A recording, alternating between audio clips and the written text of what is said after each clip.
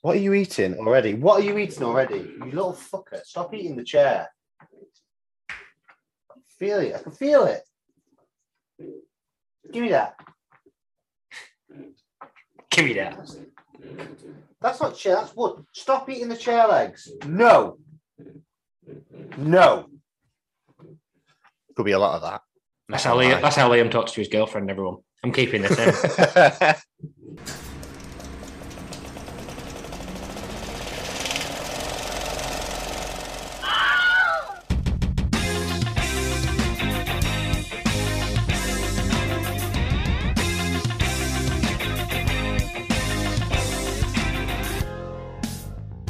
Hello and welcome to another edition of Let's Talk About Movies, the podcast where we talk about film. It's been a little while, so I nearly got that wrong, but I think I nailed it. You smashed it. Yeah. I'm Aaron, one of your hosts. I'm your other host, Liam. I don't know if Aaron probably has kept it in, but if I go quiet or start suddenly shouting, it's because I've got the dog here. And since we last did the podcast, she's a lot bigger than she was then. Go on, just sit up there. There you go. So we are talking Dune, but not the one that's currently hitting cinemas because that would be too topical for us. But we are talking about 1984's Dune by David Lynch. Okay, two things. First of all, I want this one henceforth to be known as Dune. Okay. And then the new one is Dune. Okay. Do they come out differently? Do they sound different? They were meant to. Yeah. And secondly, the reason we're doing this is because we knew that the film was coming out. We both wanted to read the book. So listeners will probably remember that I got the book and so did Aaron. We both read it. So we're like, okay, well, actually, this is something we're quite interested in. Why don't we do before the new one comes out? Yeah. You know, the much maligned original film. Yeah. Which, dive into it then.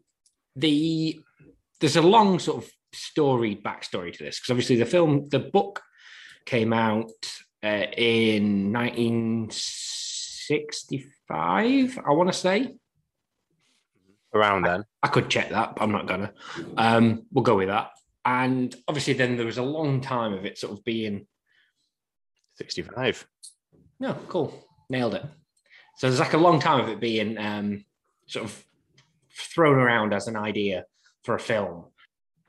Then eventually it kind of winds up with a guy called Alejandro Jodorowsky or Jodorowsky. I'm not quite sure how you pronounce it, but yeah. And he is a Chilean filmmaker. He'd only made like really weird sort of experimental films. Let's just say you probably wouldn't put for like a general audience. They're a bit sort of out there kind of thing. So he comes on board and basically there's a whole documentary that is then describes his attempts at making the film, shall we say, because it never comes to pass. But if you watch the documentary, you can kind of understand why. Some of the more interesting parts in that is that he kind of gets together sort of people who want to storyboard it first, and that includes Dan O'Bannon, who he wanted to get on for visual effects, and H.R. Giger, amongst various other quite influential people. H.R. Giger, better known for things like Alien. Well, yeah, so that's the thing. So Dan O'Bannon and Giger eventually... Giger? It's not a Giger counter, Aaron. Yeah, but that's spelt differently, isn't it? No, I'm not a scientist. I'm not a scientician. Anyway, those two eventually then, sort of 3 or 4 years later, end up collaborating and basically creating Alien together with Ridley Scott as well. But those two were Dan O'Bannon wrote it. Giger is obviously very famous for creating all the visual effects and everything for it as well. So amongst other things, like the documentary goes into like great detail about how various other people involved then went on to influence basically sci-fi for the next 10, 15 years. Like the other things that he sort of came up with the idea of, he wanted Salvador Dali to be the emperor. Yeah. I don't know if I've seen this or seen like a too long didn't read sort of video of it on YouTube. But yeah, you just jog my memory then. Go on, sorry. Well, that came down to apparently Dali wanted, I think he said he wanted $10,000 for every minute he was on screen. Fuck. Or every... Yeah, me too. Yeah. But in the end, I think Jodorowsky's idea was, I'll give you 100,000 for every minute, but then cut his screen time down and wanted to build a robot of him so he didn't have to pay him. Insane. Other things, he got Orson Welles in to do the Baron Harkonnen, because obviously Orson Welles was like a big guy by this point. That could have been good. I mean, it would have been, but I mean, Orson Welles was definitely phoning it in by this point. So yeah, I don't know. But and that involved hiring and flying out the chef from Orson Welles' favorite restaurant so that he could come and basically cook for him for the entire time he was there. He wanted Mick Jagger as Fade Ralpher. He wanted Udo Kier as Peter de Vries, which actually I think would have been amazing. But that's the only one that I can go, okay, that's a really kind of matches quite well. He wanted David Carradine as Leto Atreides, which would have been really wild. So like you think you've got all these kind of great names and everything. And for Paul Atreides, who is the hero of the piece, he wanted his own son. Oh, okay. What, Geeka Gaga did? No, Jodorowsky. Jodorowsky, sorry. Yeah.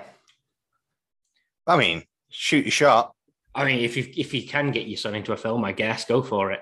Yeah. I mean, this is widely sort of like known as an unadaptable book. Yeah. Can you hear the dog cutting through, by the way? Only when you talk. I know. Oh, that's interesting. Yeah, what tends to be when she does it. Yeah. Well, what was I saying? It's been a long time since we've done this. I need to get back in my flow.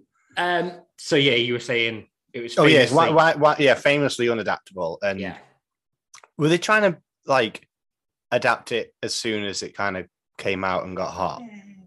I think because so. I always had, it was sort of the opinion, because obviously this was a massive inspiration for Star Wars, which is part of the appeal for me. That's sort of the other way. Is actually I love Star Wars, so let's see what sort of started that off.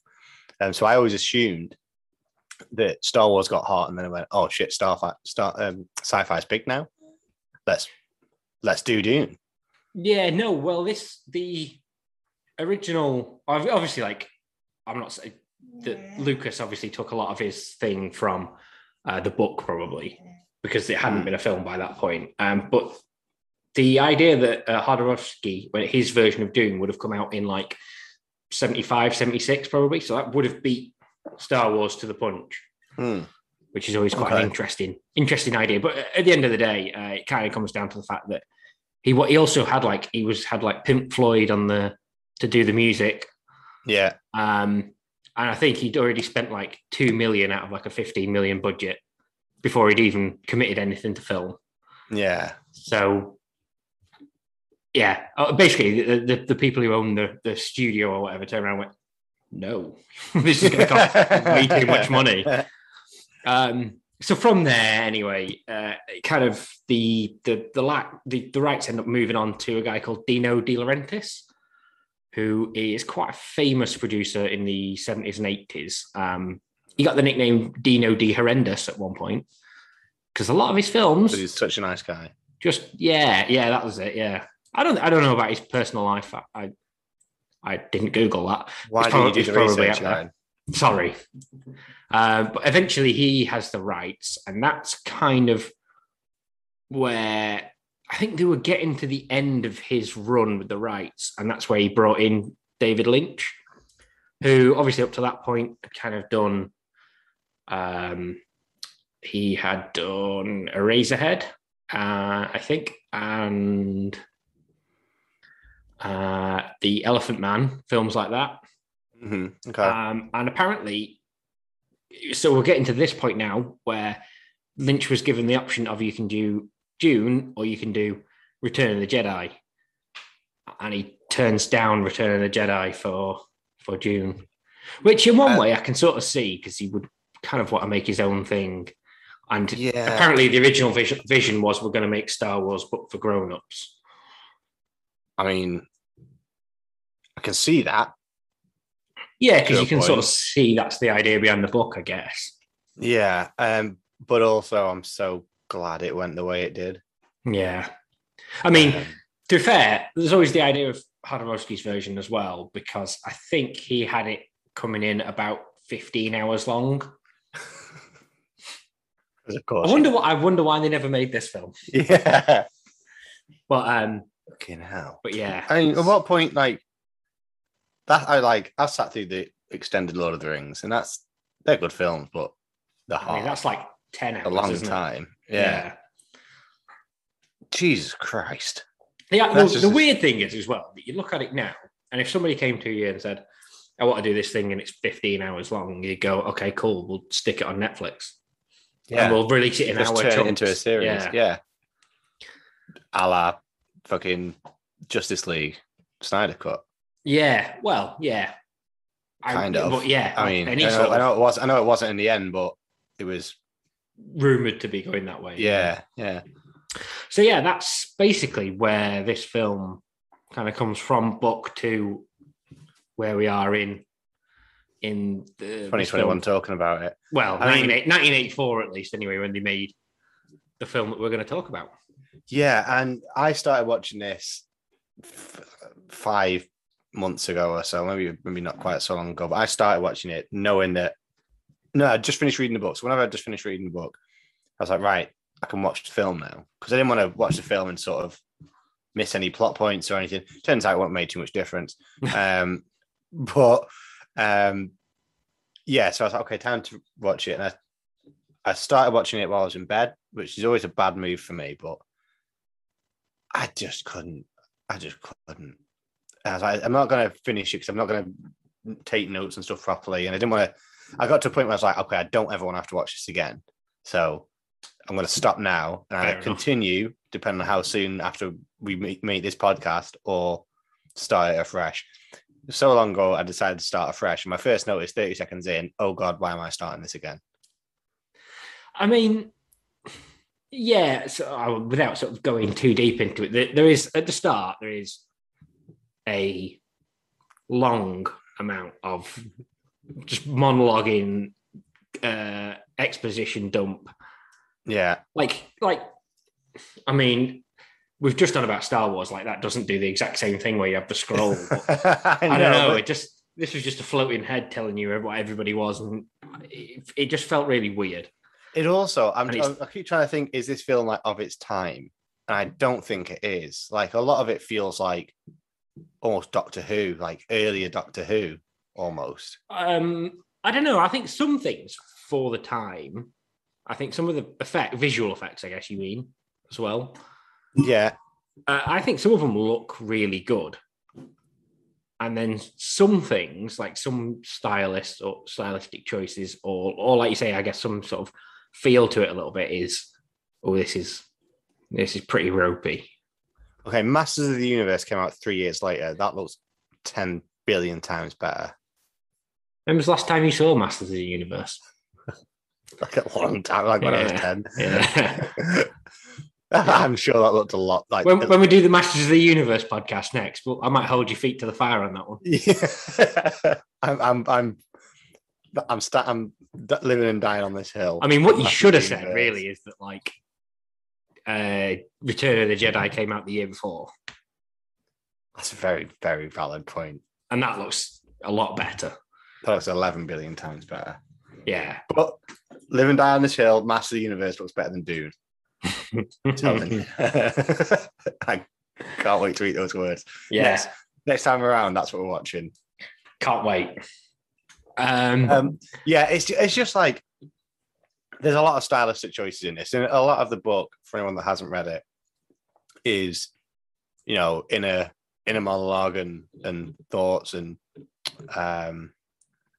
sort of like quotes almost as well. Like, it'll jump forward and like talk back. So I get the thinking behind it. I just don't know if that has ever worked in film. Like, I've texted you, and there's like often times where I'll be having a conversation and it'll just cut to like an inner monologue, and everyone just stops and just stares blankly at the wall while the thought's happening. Like, no, there's no continuous action while that's happening.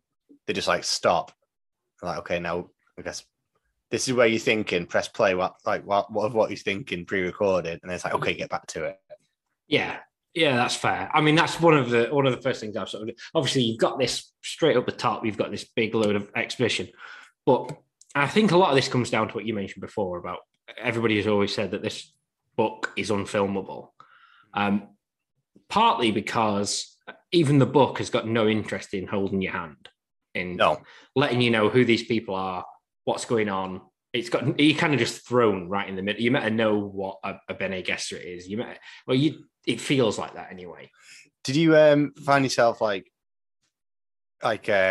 listening out for how they say words? Obviously, with words that aren't real words. Yeah. So you're like, oh, I said it differently to that. Yeah. And I'm like, no, you're wrong, Dune. Dune.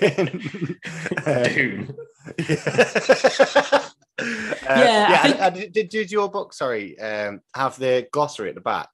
It did, but I was reading it on Kindle, so I just didn't get to it until like. Oh, fair. Oh, I feel like if I didn't have that, I would have struck. Because even there's so many words that you're like, have I already come across this word? Like, do I remember what this meant? You get a good I had to go back and forth a lot.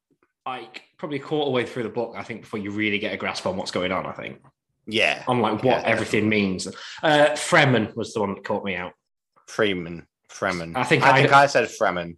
Yeah, I think I'd always said Freeman in my head when I was reading the book, but in the film they said Fremen. Yeah, Freeman makes sense. Well, yeah. Maybe a bit too on the nose. Yeah, that's fair. But yeah, that was it. Like with it being uncompromising, and a lot of the time you're getting a lot of reading people's inner monologues and what they're thinking and how they feel about things and stuff like that. It's all there in the book, which is obviously a lot easier to do in a book than it is in a film. So this film has decided to take the approach of, like you said, there's a lot of just hearing people's thoughts. It's a lot of tell, don't show. Yeah.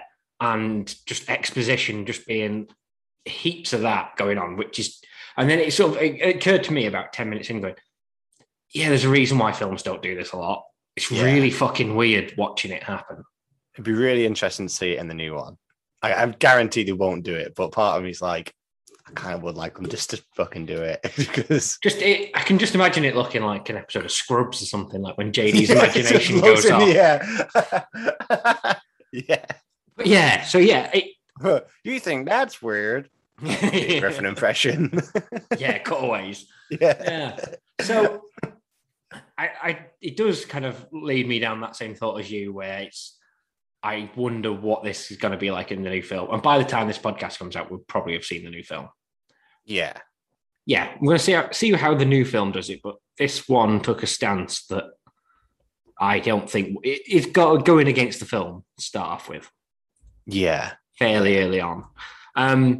When I mentioned, and I get it as well, like because, but you also don't need a lot of the year is this. I can get that it's not now. Yeah, it doesn't matter, does it? It's like a long time ago in a galaxy far, far away. Okay, cool. Yeah, that'll do. Sound. Yeah, I don't need to know all that. Also, was that first scene in the book?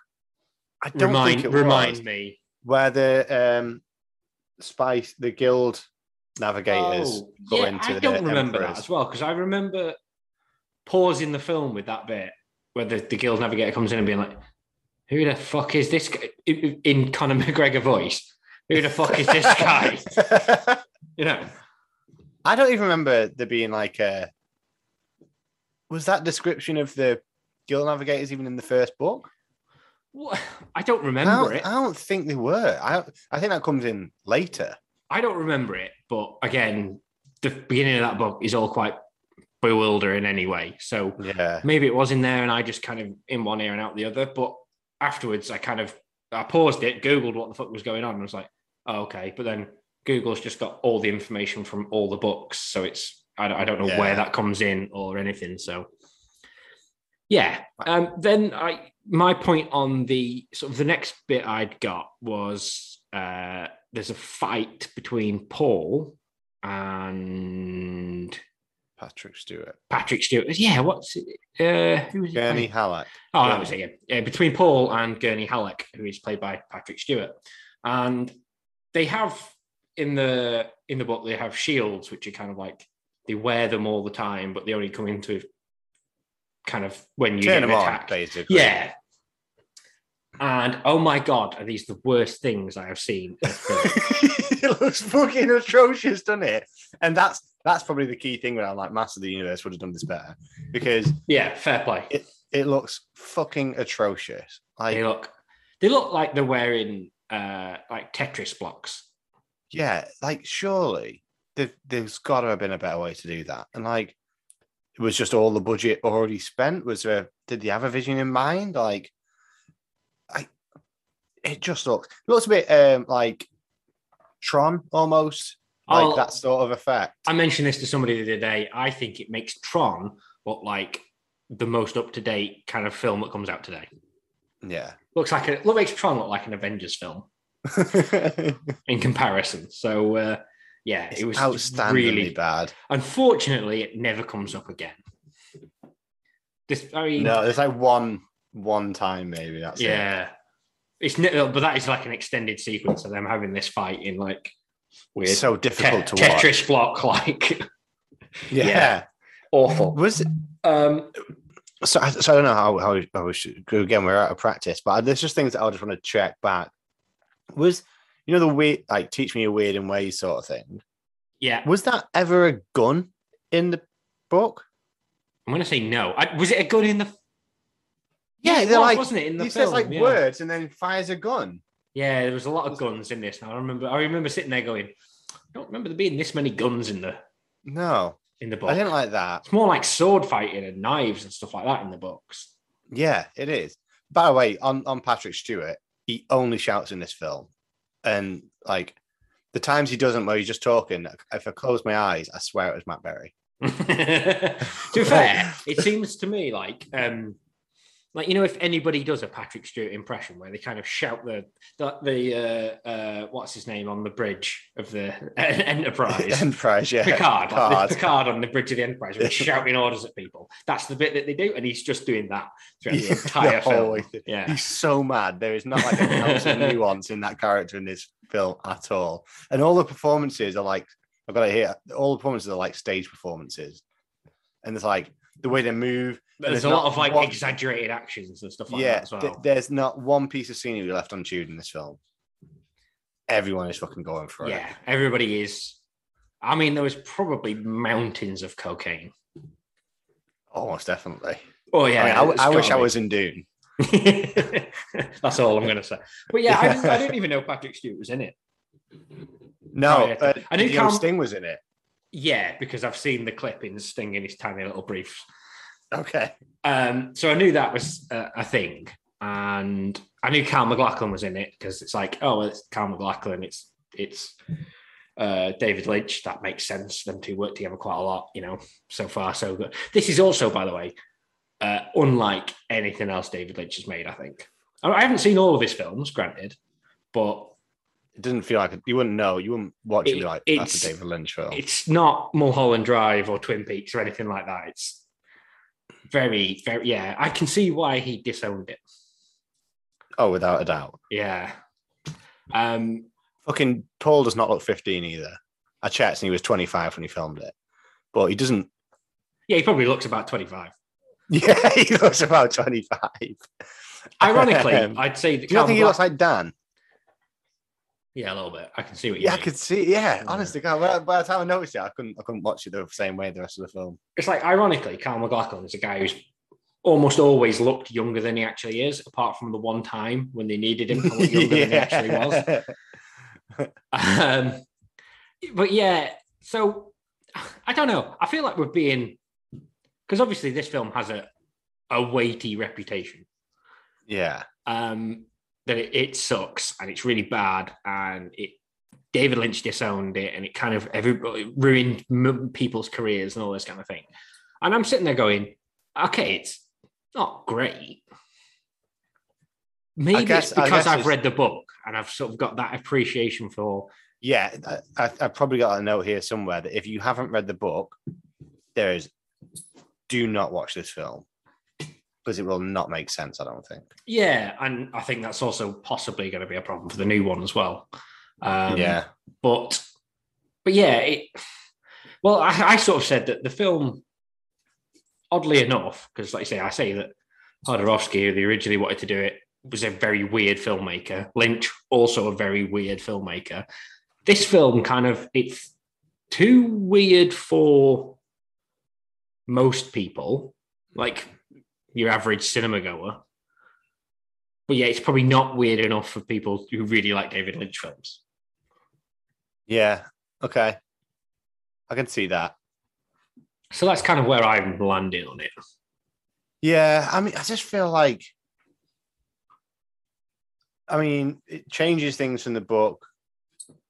Like some of it I appreciate for like a timing thing, but it doesn't have any flow to it. It doesn't feel like there's any tension ever really being built up in it.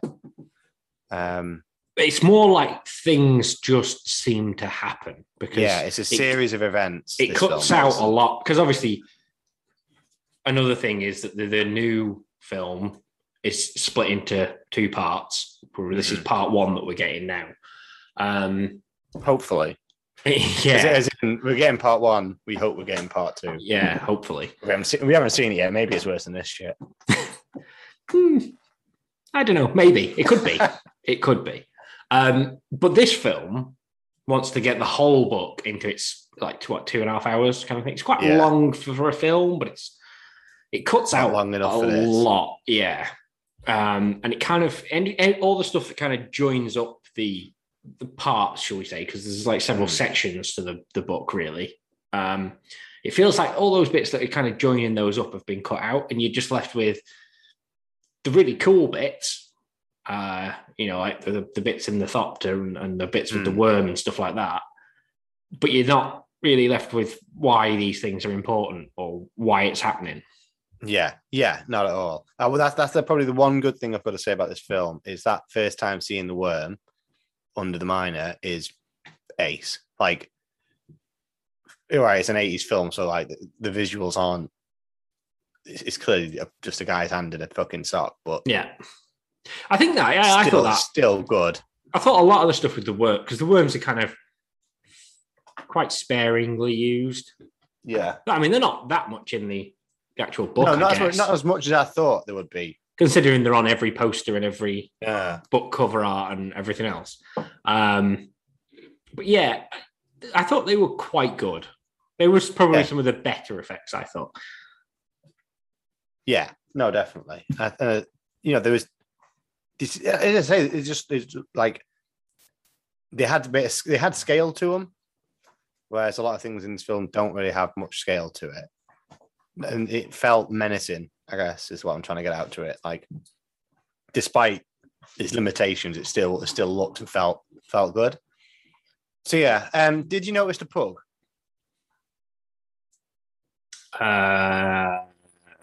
Did I notice the pug? I don't remember. I don't recall. So there's a thing about dogs. What do I? Film. I don't remember. I can't really. It's been a long time since watched any David Lynch. I don't think it's a theme that he has. But the Harkonnens have a bit where they've got dogs right at the start, but then right after that, before they leave, what's the Leto planet called? Before they go to Dune, they've got like this pug with them, and they're carrying it around and shit, and he just keeps appearing. This pug does, even to the point where when we can spoil this to a point, right? When the Harkonnens attack, Gurney Halleck at one point has the pug in his hand while he's fighting a battle. I'm like, what the fuck is this pug? Is he the Duke? Like, why is he here? Like, he's fucking everywhere, like a fucking mascot, mate. I don't get it why he's there. I've got. Also, I've got a note here that 350 degrees Kelvin, which is what when Paul's doing his research, they say the temperature is, that's 76.85 Celsius. Bit hot. A bit hot. Could anyone, could you live in that? No, I couldn't. I don't think humans can live anything above I don't know why I'm going to put a number on that now, because that just immediately feels like someone to go, no, you're wrong. People can live above that. How hot? I don't know. I think 50. I don't want to say it's just how hot. No, hot damn.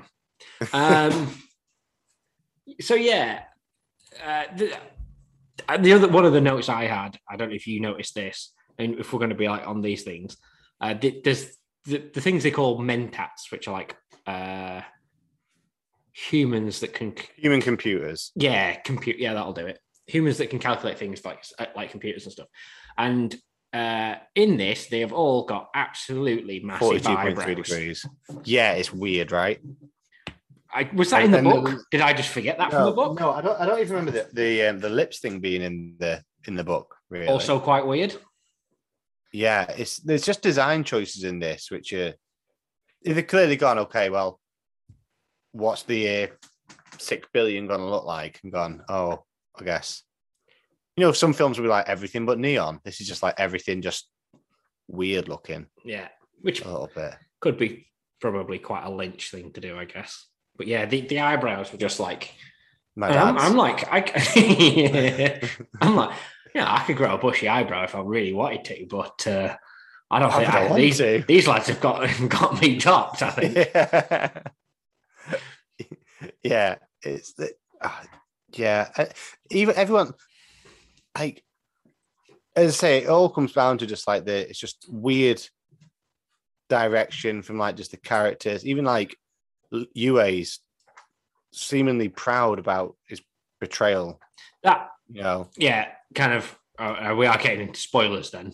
Sorry, okay. So cutting spoilers beforehand if you want. Yeah. Should we just kind of go through the? Sure. So things that happen. I think with that, that did feel a bit weird to me. It didn't have the same weight to it I felt that it did in the book. No, like he felt the kind of betrayal as much as anything. Yeah, bit of an odd one there. Yeah, it was weird. And then, as we're doing spoilers, Duncan just gets shot in the head, seemingly out of nowhere.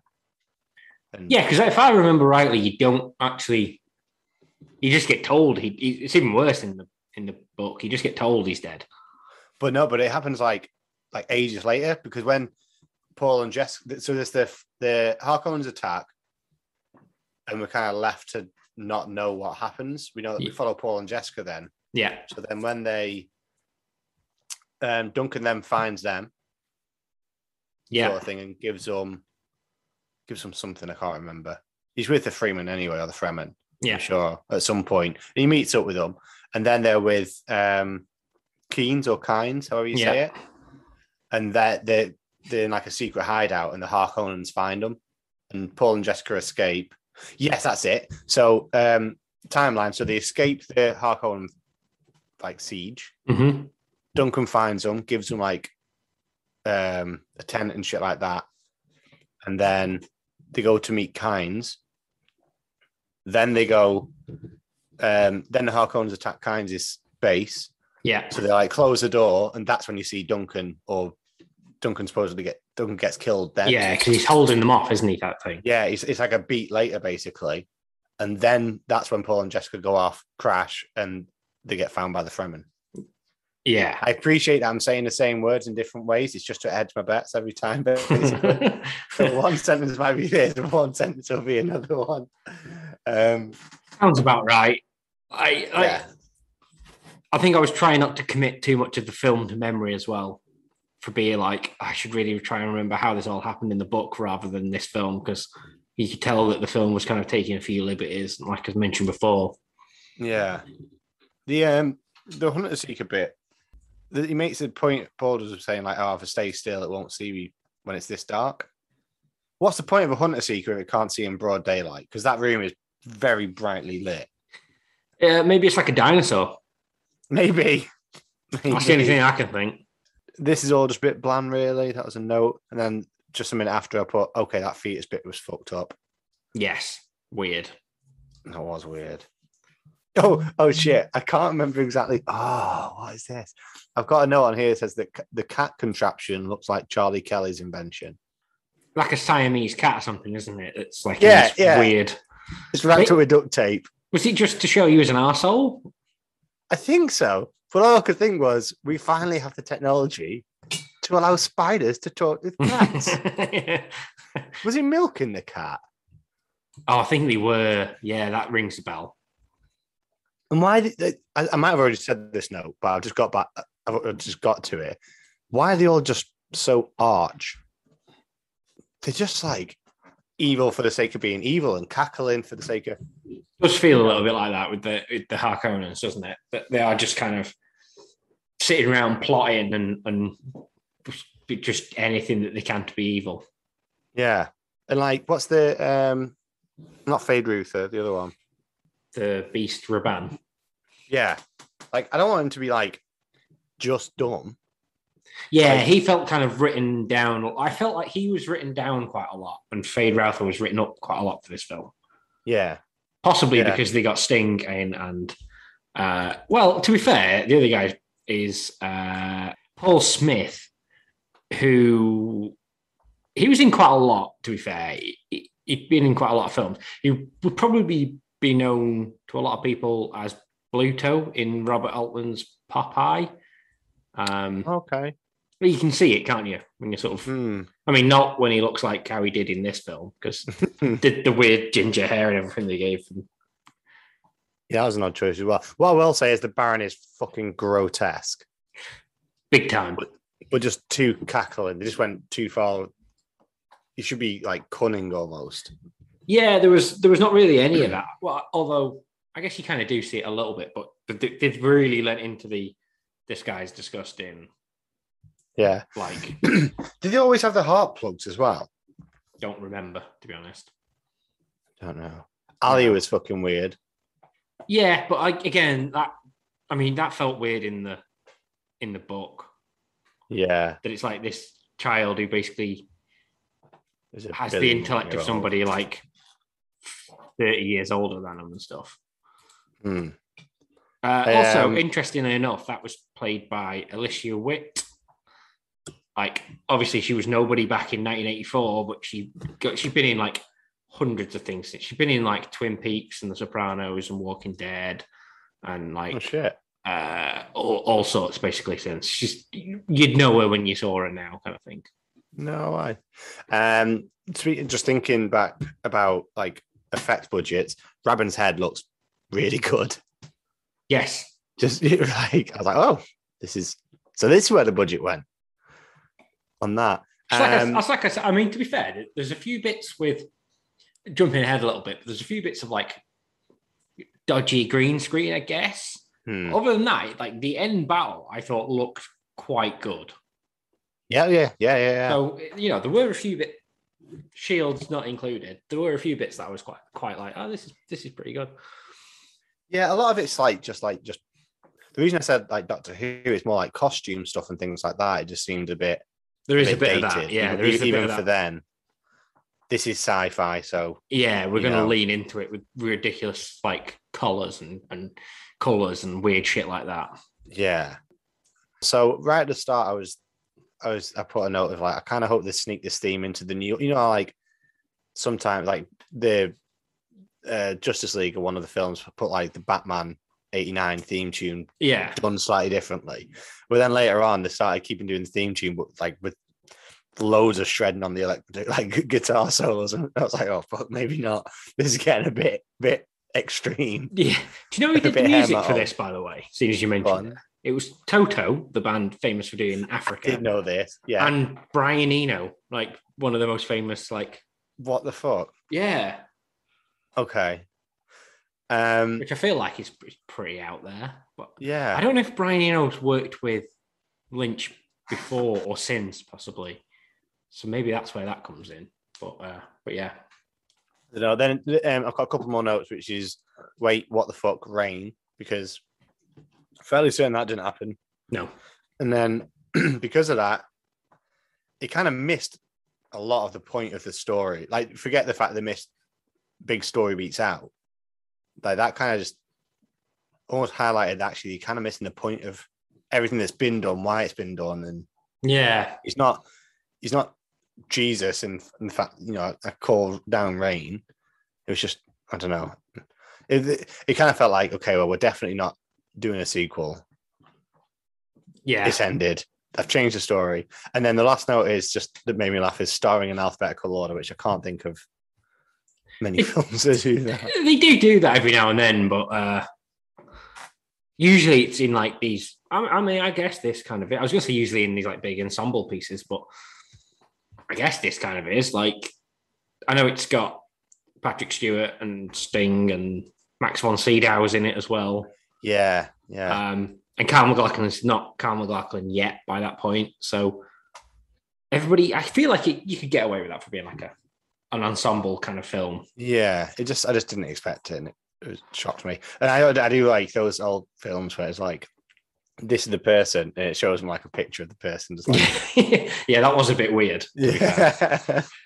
Again, like, and I know like the film's done, it's just a film, but part of that just kind of takes you out of it straight away. Do you know? Yeah, you haven't got that sort of moment where you can just sit there and be like, oh, okay, that was, you haven't got the reflection moment where if it's just like the end of an episode of MASH or something, I don't know. Yeah, like fucking it's like a stage show where they come out and bow sort of almost. Just doing that, isn't it? Yeah, a little bit. With some of them are like clearly got back to like do a smile at the camera, and then some of them are just film footage. Like, yeah, you don't need you back. No one cares. So yeah, I mean, I guess I got exactly what I expected out of it, knowing that it wasn't going to be good. I was disappointed as a Dune fan that, lifelong Dune fan. As a lifelong Dune fan. Read the book like last year. This year. Yeah, I don't know. Hopefully the new one will do it justice. Now, the book stands on its own. I don't need a good film, but it would be nice to see it done properly in a different medium. It's still not really scratched that itch, has it? No, not at all. So yeah, I don't know. What are your final thoughts on it? To be fair, my final thoughts on it are that I think, given the weight of expectation I'd got going in, this film is actually better than I thought it was going to be. Like, it's not a complete train wreck. It's fine. It's just not. It doesn't tell the story all that well. And it's just not really what you want. Okay, put it this way then. I think, like, if you haven't seen Dune, or haven't read Dune, sorry. Yeah. Don't watch this because it'll make no sense. By the same token, if you've read Dune and loved it, you probably shouldn't watch this because you won't. Yeah, I feel like it's easier saying that now we are in the week of a release of a new film. Yeah, if I'd come to this in the 90s or something, I'd be like, what's this? Or a TV movie that they're making at the minute. I'd be like, well, okay. All right, then. I'll take the Lynch film then, I guess. Yeah. Fair. Okay.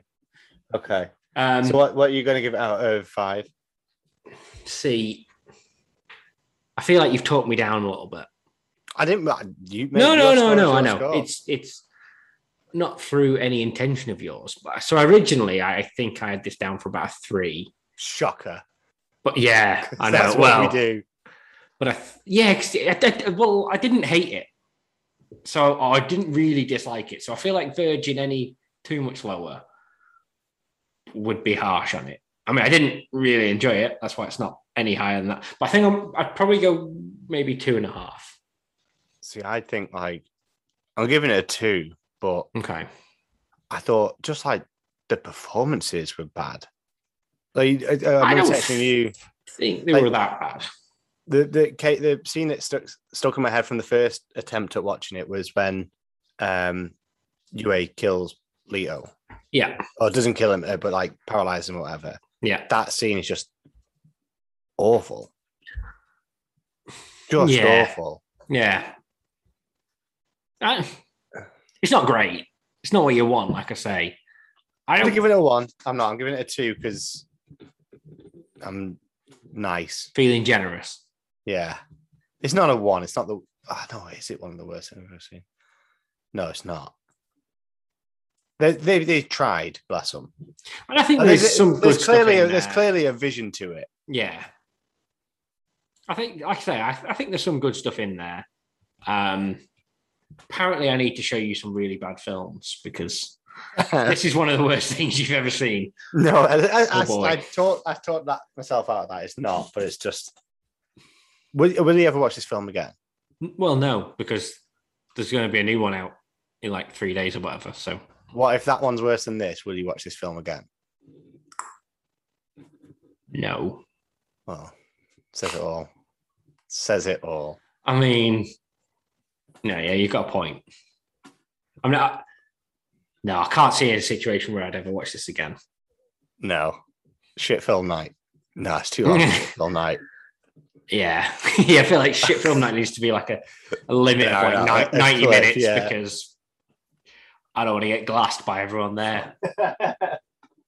Troll 2 was bad enough. That was long. What the fuck are you? Oh, it's a bit of a ball. Cool. So yeah, tell us what you think. Hit us up on Twitter at LTAM pod.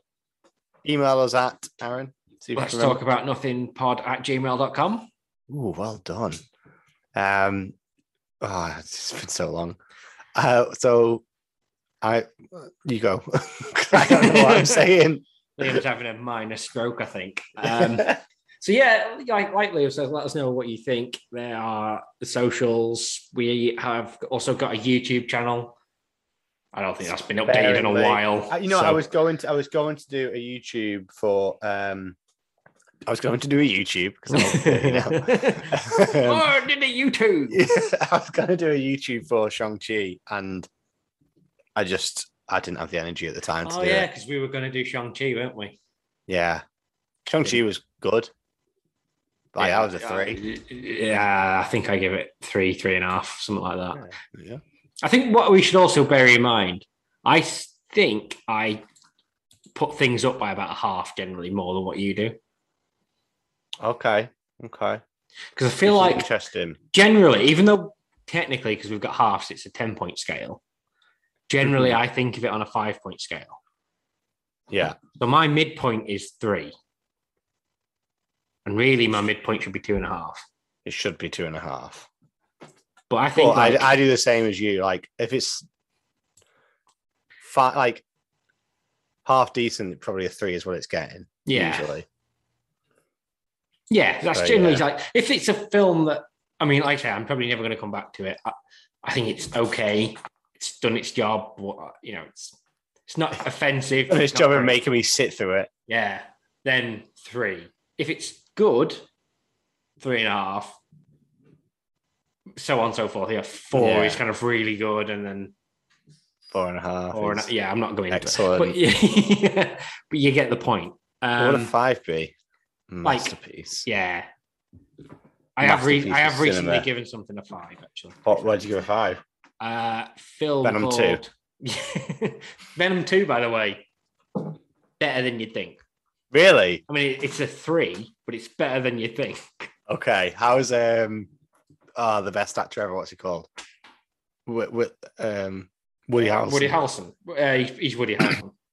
I mean, brilliant. Yeah, I can't wait to watch it. He's hit. Like, have you seen Natural Born Killers? Yeah. It's kind of bringing that through in it a little bit. Okay. So that kind of insane, kind of off the wall. The film I gave 5 to was Titania, I believe it's pronounced. It's French. Porno. It's a porno. It's nearly a porno. Saucy, Aaron. But not one you'd enjoy. I'll leave it at that. If anybody wants to check that out. It's really fucking weird and amazing. It's a French film by a woman called Julia Ducournau. Her previous film was Raw, and that was about... I thought you were going to say Julia Louis-Dreyfus then. Her previous film was Raw, and that's about a woman who goes away to college and finds out that she has like an addiction to eating human flesh. Oh. I thought based on the porn theme, it was going to be like, she goes to college and finds out she's gotten allergic reaction to condoms. It's not that. Fucking hell, just give me a chuckle at least. Why just a drink when I was doing my best joke of the night? Cut that out. Staying in. That and the dog thing staying in. And then, so that's it, everybody. And as we say at the end of every episode... Cut. No, I should have said, was that... I don't know any more Dune words. No. Cool.